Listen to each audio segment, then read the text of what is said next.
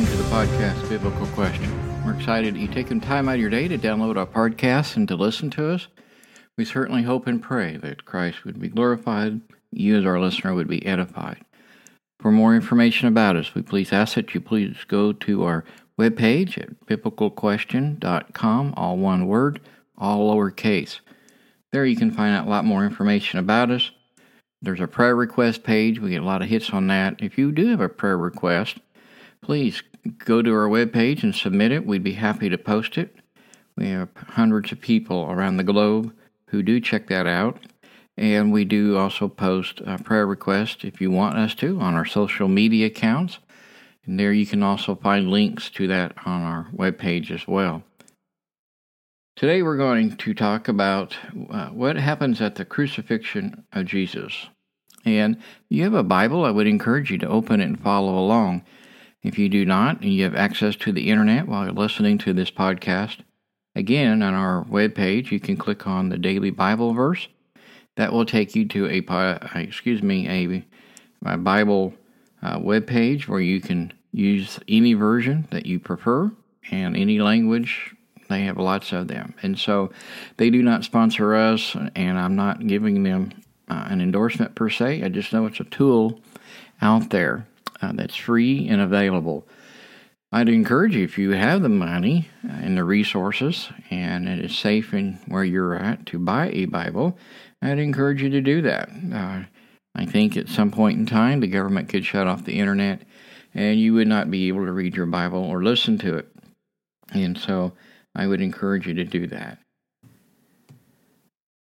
At the crucifixion, there's going to be 5 things, events, miracles. Some people try to explain these things away, but we're going to look at what's happened at the crucifixion of Jesus until his resurrection. And so, if you have a Bible, I'd encourage you to open it. And we're going to do a lot of reading today as well. So, if you're able to or want to, I'd put the pause button and open it and put the play button back on. I know people take notes, and we have several people who have emailed and asked permission to use this for their Bible study because they cannot afford one in their little churches. And that's great. I think it's really neat. So, and we're honored. The first event that will take place that we're going to talk about would be the darkness on the whole earth. And let's read this. Matthew chapter 27, verse 45. Matthew chapter 27, verse 45. Now from the 6th hour there was darkness over all the land until the 9th hour. Mark 15:33 says, And when the 6th hour was come, there was darkness over the whole land until the 9th hour. Luke 23, verse 44, and the first part of 45 says this. That's Luke 23, 44, and the first part of verse 45. And it was about the 6th hour, and there was darkness over all the earth until the 9th hour, and the sun was darkened. Now, again, many people try to figure out, I don't know if they think it's logical in their mind to do that, form a non-belief. They didn't read the text close enough. I'm not sure. And so this has kind of got me kind of studying as well. I thought this is kind of a neat little topic. And so many people will say this was simply an eclipse of the sun to try to explain this event away. They say it was only confined to the area of Jerusalem itself, or Judea, and the rest of the world did not see this darkness. But if you read the text, it says the entire world was darkened, the entire earth. So, and if you kind of look at how many hours this was, from the 6th hour to the 9th hour. And so let's look at this. First of all, about a solar eclipse. Passover always occurs during a full moon. A solar eclipse can only occur during a new moon. And there's no astronomy type records of the time that talk about a solar eclipse. Scripture says again that the darkness lasted for 3 hours, from the 6th hour to the 9th hour. Well, that was Romans' way of time in that day of telling time, which would be from noon to 3 p.m. The longest ever recorded total solar eclipse is only about 7 minutes long, and the average one lasts less than 3. And I've seen many of those. They don't really last that long. And a total one, I've been in it once or twice in my lifetime, different parts of the world. And again, they last a very short time. Look at Luke 23, verse 44. It clearly tells us that this is a supernatural darkness that covered the whole earth.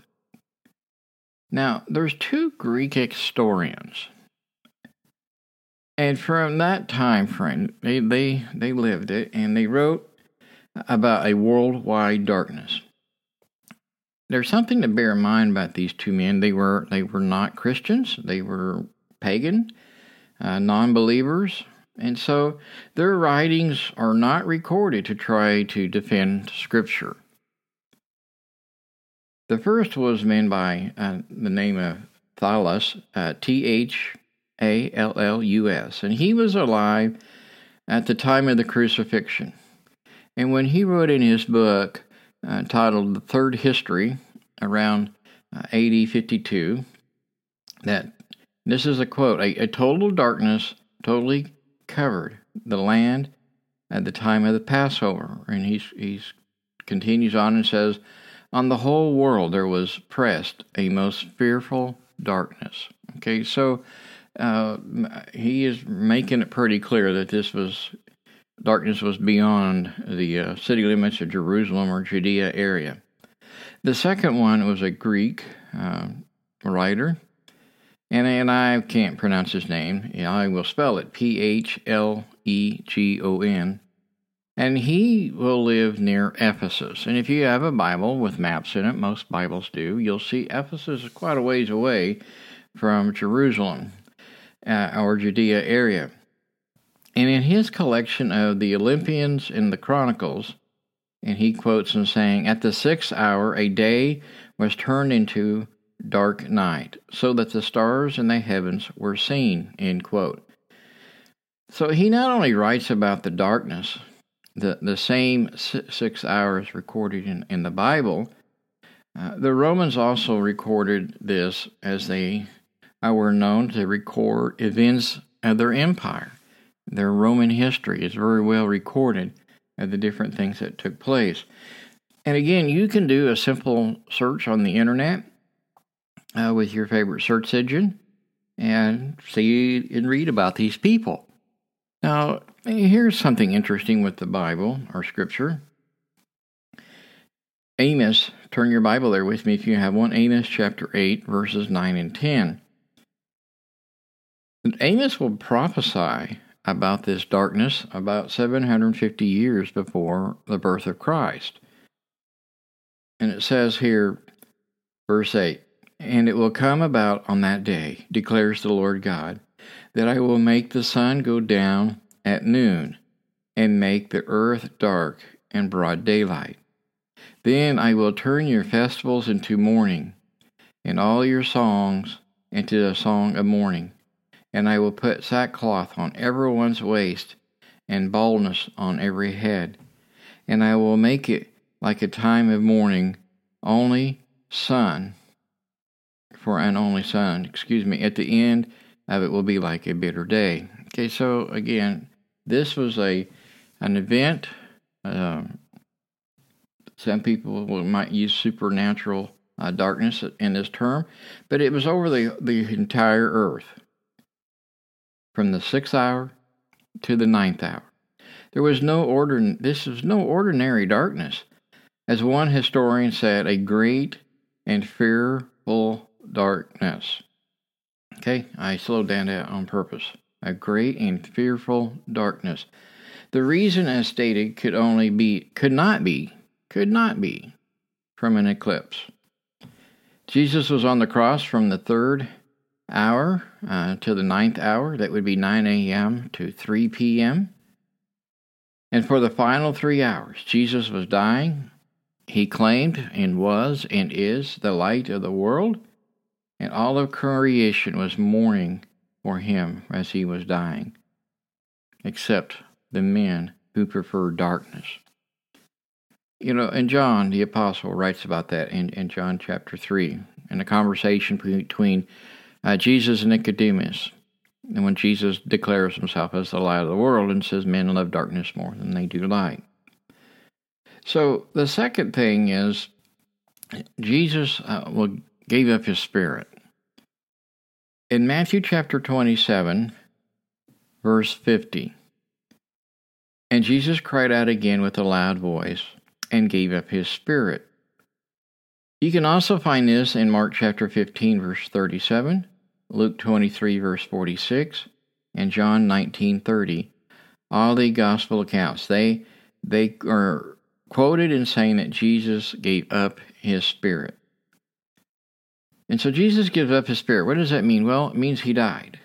He died physically. He himself gave up his life for you and me and for all of those in the world for the forgiveness of sins. Now, no man took it, and somebody's going to email me and say, well, he was crucified. It's a form of execution. Absolutely true. But think about this. He died precisely at the time that he wanted to die. He is in complete control here. He died precisely at the 9th hour. That would be 3 p.m. And this was perhaps to obey the law, for this was the time of the sacrifice of the Passover lambs. Find that interesting? I do. When study a little bit of Jewish history, what was going on, and at 3 o'clock in the afternoon, that's when they would slaughter the evening lamb, and this is when Jesus died, exactly at that time.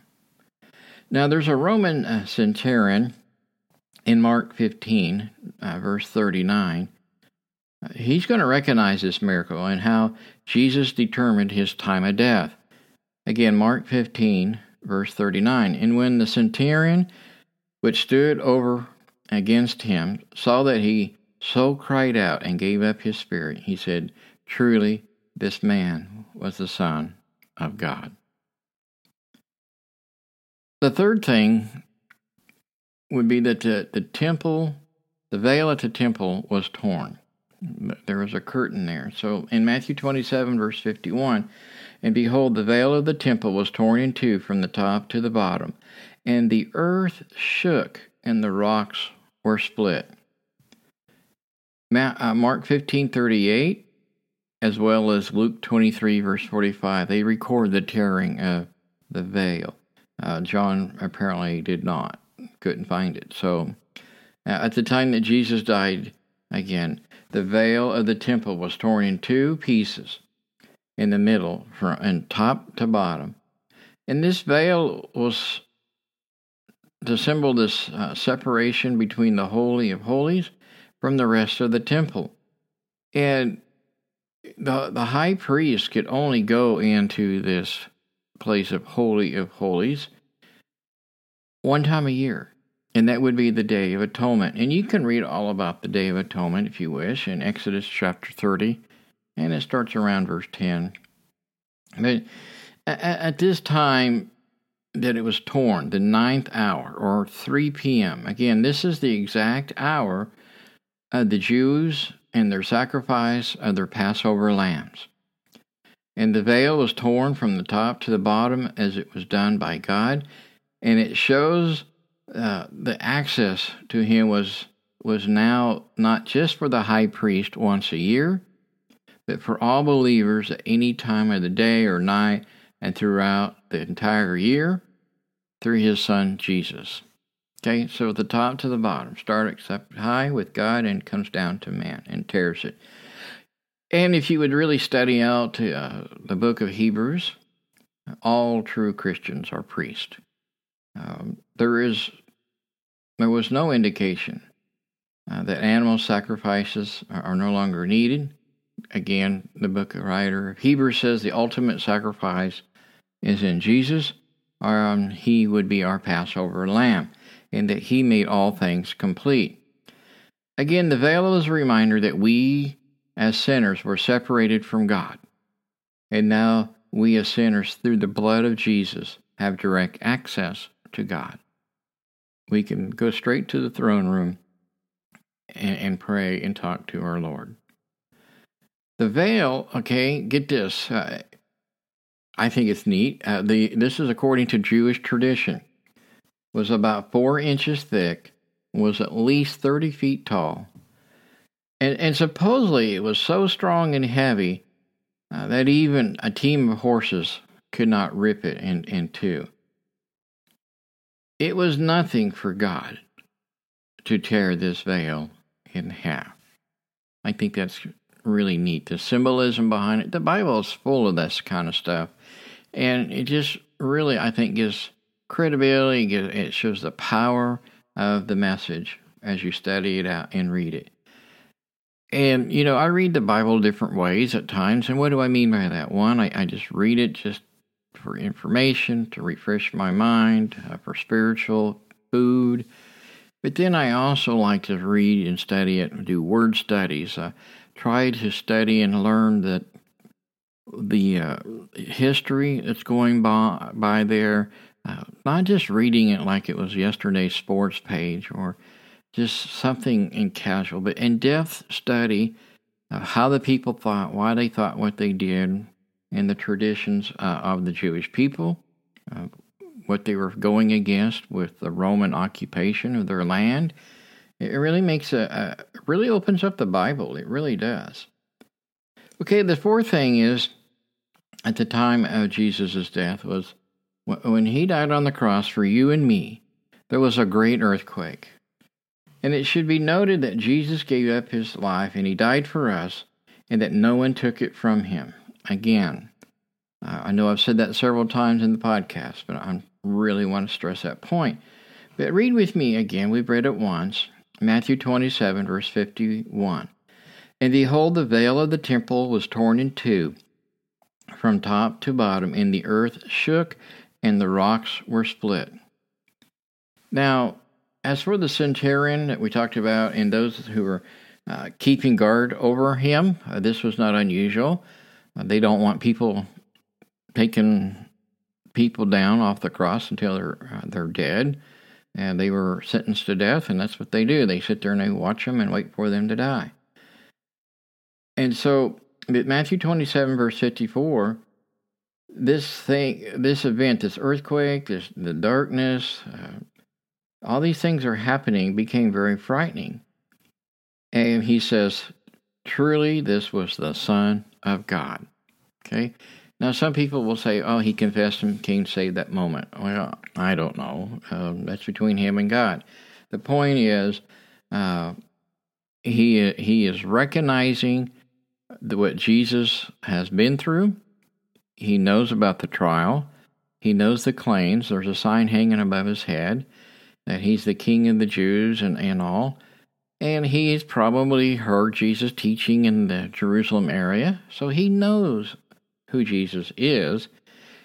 But now he's making this proclamation of that he really, truly is God. Jesus has claimed that he is God, and he is giving that ultimate recognition that what Jesus said was true, and he's recognizing that Jesus was God, or is God. This earthquake at the Crucifixion, again, is also mentioned by the Greek writer Thais, when he said that the rocks were split by an earthquake in many places in Judea, and the districts were thrown down. And then the Greek writer again says, and I can't pronounce his name, I will try, Phlegon, Phlegon, for those who are taking notes. He also will write about this earthquake. And he said there was an earthquake in Bithynia, which was overthrown many houses of the city, in the city of Nicaea. So this was a worldwide earthquake. It was just not a local event. all the people of the earth, not just the Jews of the day or in Judea or Jerusalem, felt that earthquake. The earthquake, again, I think it shows the power of God and how they had crucified God, the Creator himself, and he still lives, and he still has the power, and he's still in control. And so Jesus, John chapter 1, makes it very clear that Jesus is the Creator of the entire universe, and that he is God. And the last thing we're going to talk about here is that the graves were opened up. Again, Matthew chapter 27, verses 52 and 53. And the graves were opened up, and many bodies of the saints which were asleep arose, and came out of the graves after his resurrection, and went into the holy city, and appeared unto many. So God opens the graves of certain saints, and I know there's a lot of confusion with that word saint, thanks to the Catholic Church, that nobody can be a saint unless they say that you are. But that is simply just means you're a Christian, you're a believer in Christ. And so, again, the graves were opened up. And they were opened up on the day of crucifixion. Okay? I mean, read that really close, and you'll see that. But the bodies did not come out of the grave until after the resurrection of Jesus on Sunday morning. Again, here's Jesus. He's obeying the law and did not present the saints to their families before Sunday, or the Jews would have been unclean for their Passover Sabbath. And so, there's something that, there's a lot of people say God can do anything, which is true. There's something else here. It's kind of, there's a red herring in the room. And what I mean is something is missing. Jesus claims to be a king. He's always claimed to be a king. God has always said he is. You can find that throughout the Old Testament. And I know there's a lot of people today in Christianity that doesn't believe that he's been crowned king yet, that he will do that after the day of judgment. Well, he's claimed to be king all along. He tells Pilate he is. He tells the Sanhedrin he is. And so a king cannot break his own law. That's where I really want to go with this. And you can see this in the book of Esther really clear when Esther goes to the king, her husband, and says, hey, there's some bad things going on here with your stamp of approval. Can you change the law? And he says, no. A law cannot be broken. You see this with Daniel in his book, too. The king knows that Daniel and his friends have been set up to be thrown in the fiery furnace, but the law can't be changed. And so he has them thrown into the fire. And so you can see that throughout the Old Testament. And so Jesus is the first fruits of the resurrection. Jesus had to rise first before anyone else, including those whose graves were opened up. And you can read about this in 1 Corinthians chapter 15, verse 20. But now Christ is risen from the dead and became the first fruits of them that slept. Okay?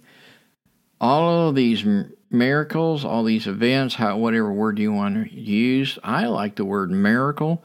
I think anything that God does is in the miraculous realm of things. And so these show that Jesus is God, and that the final signs to the Jews of that day, that Jesus was truly the Messiah that they had been waiting for, that had been prophesied about, that he just didn't fit their mindset at the day and time. Because they're being occupied by Rome, and they really thought that the Messiah would be like King David, be a mighty military type of leader, and they were going to overthrow Rome, and they were going to be the world power. And that was not the purpose and the role of the Messiah. Many of these miracles were done by Jesus just before his crucifixion, during the crucifixion, and in the days after his resurrection and beyond. I mean, Jesus is going to give the Jewish people 50 days after his resurrection to think about what they had seen on the cross be able to repent and call upon the name of Jesus when Peter would speak in Acts chapter 2 on the day of Pentecost. And that's just the conception of the church, really. This is really, honestly, the beginning of the New Testament. And so,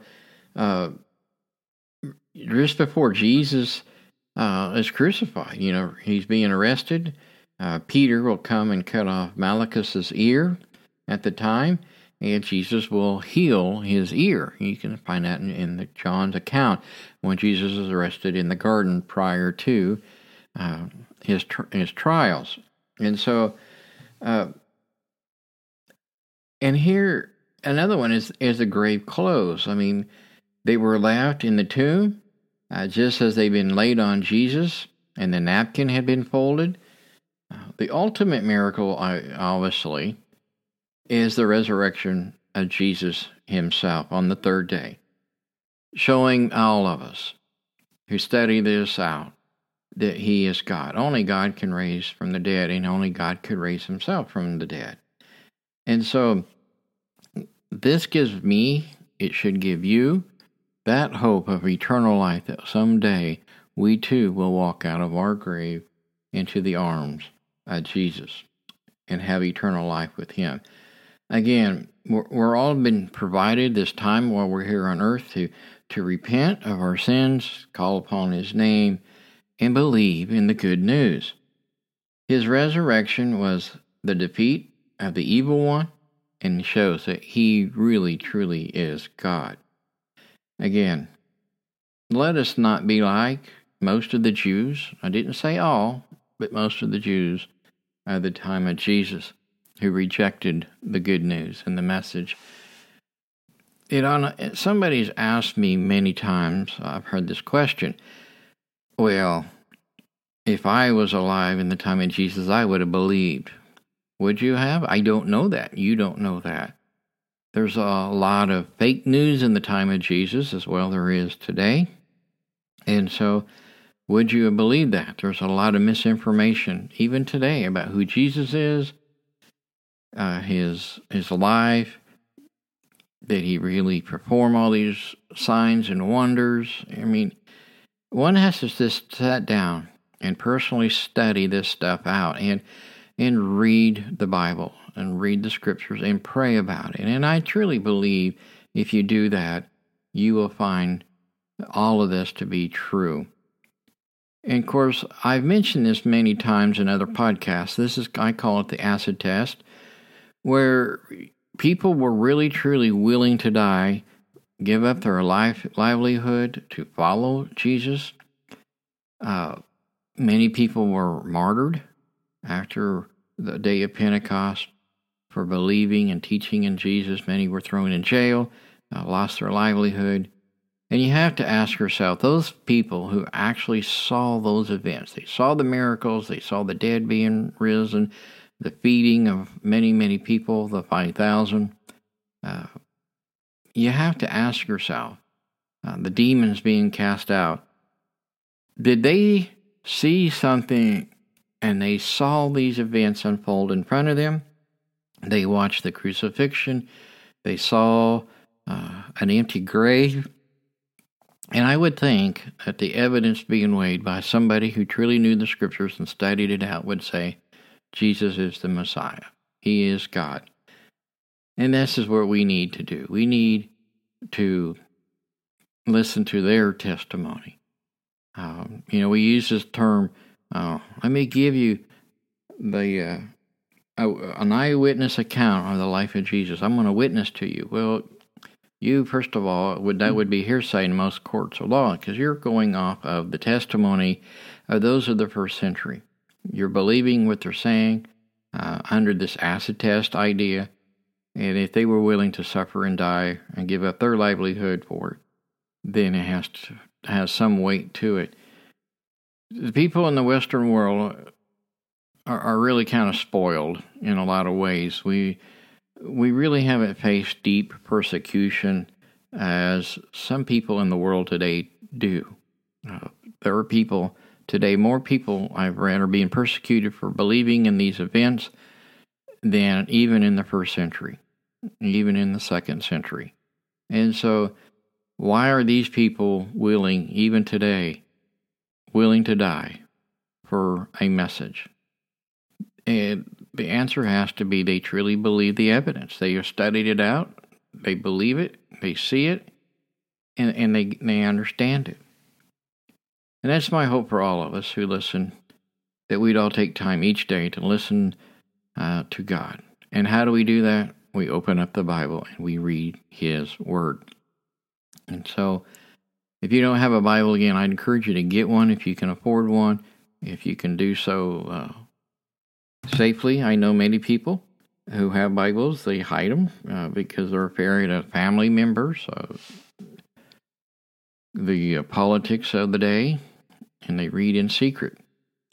And so we get lots of emails from people such as this, and we pray for the church each and every day. We pray especially for those who are persecuted. And I would hope everybody listening to this podcast would do that. Pray for the persecuted Christians, that these people would be able to endure it and keep their faith, and God would help them. And so continue, please, to pray for this podcast, that we can actually put podcasts out each and every week, that we'll have the resources, the time, and the energy to be able to do all this, as well as the money to pay for it. Again, we thank you for listening. May God bless you, and may He have the glory.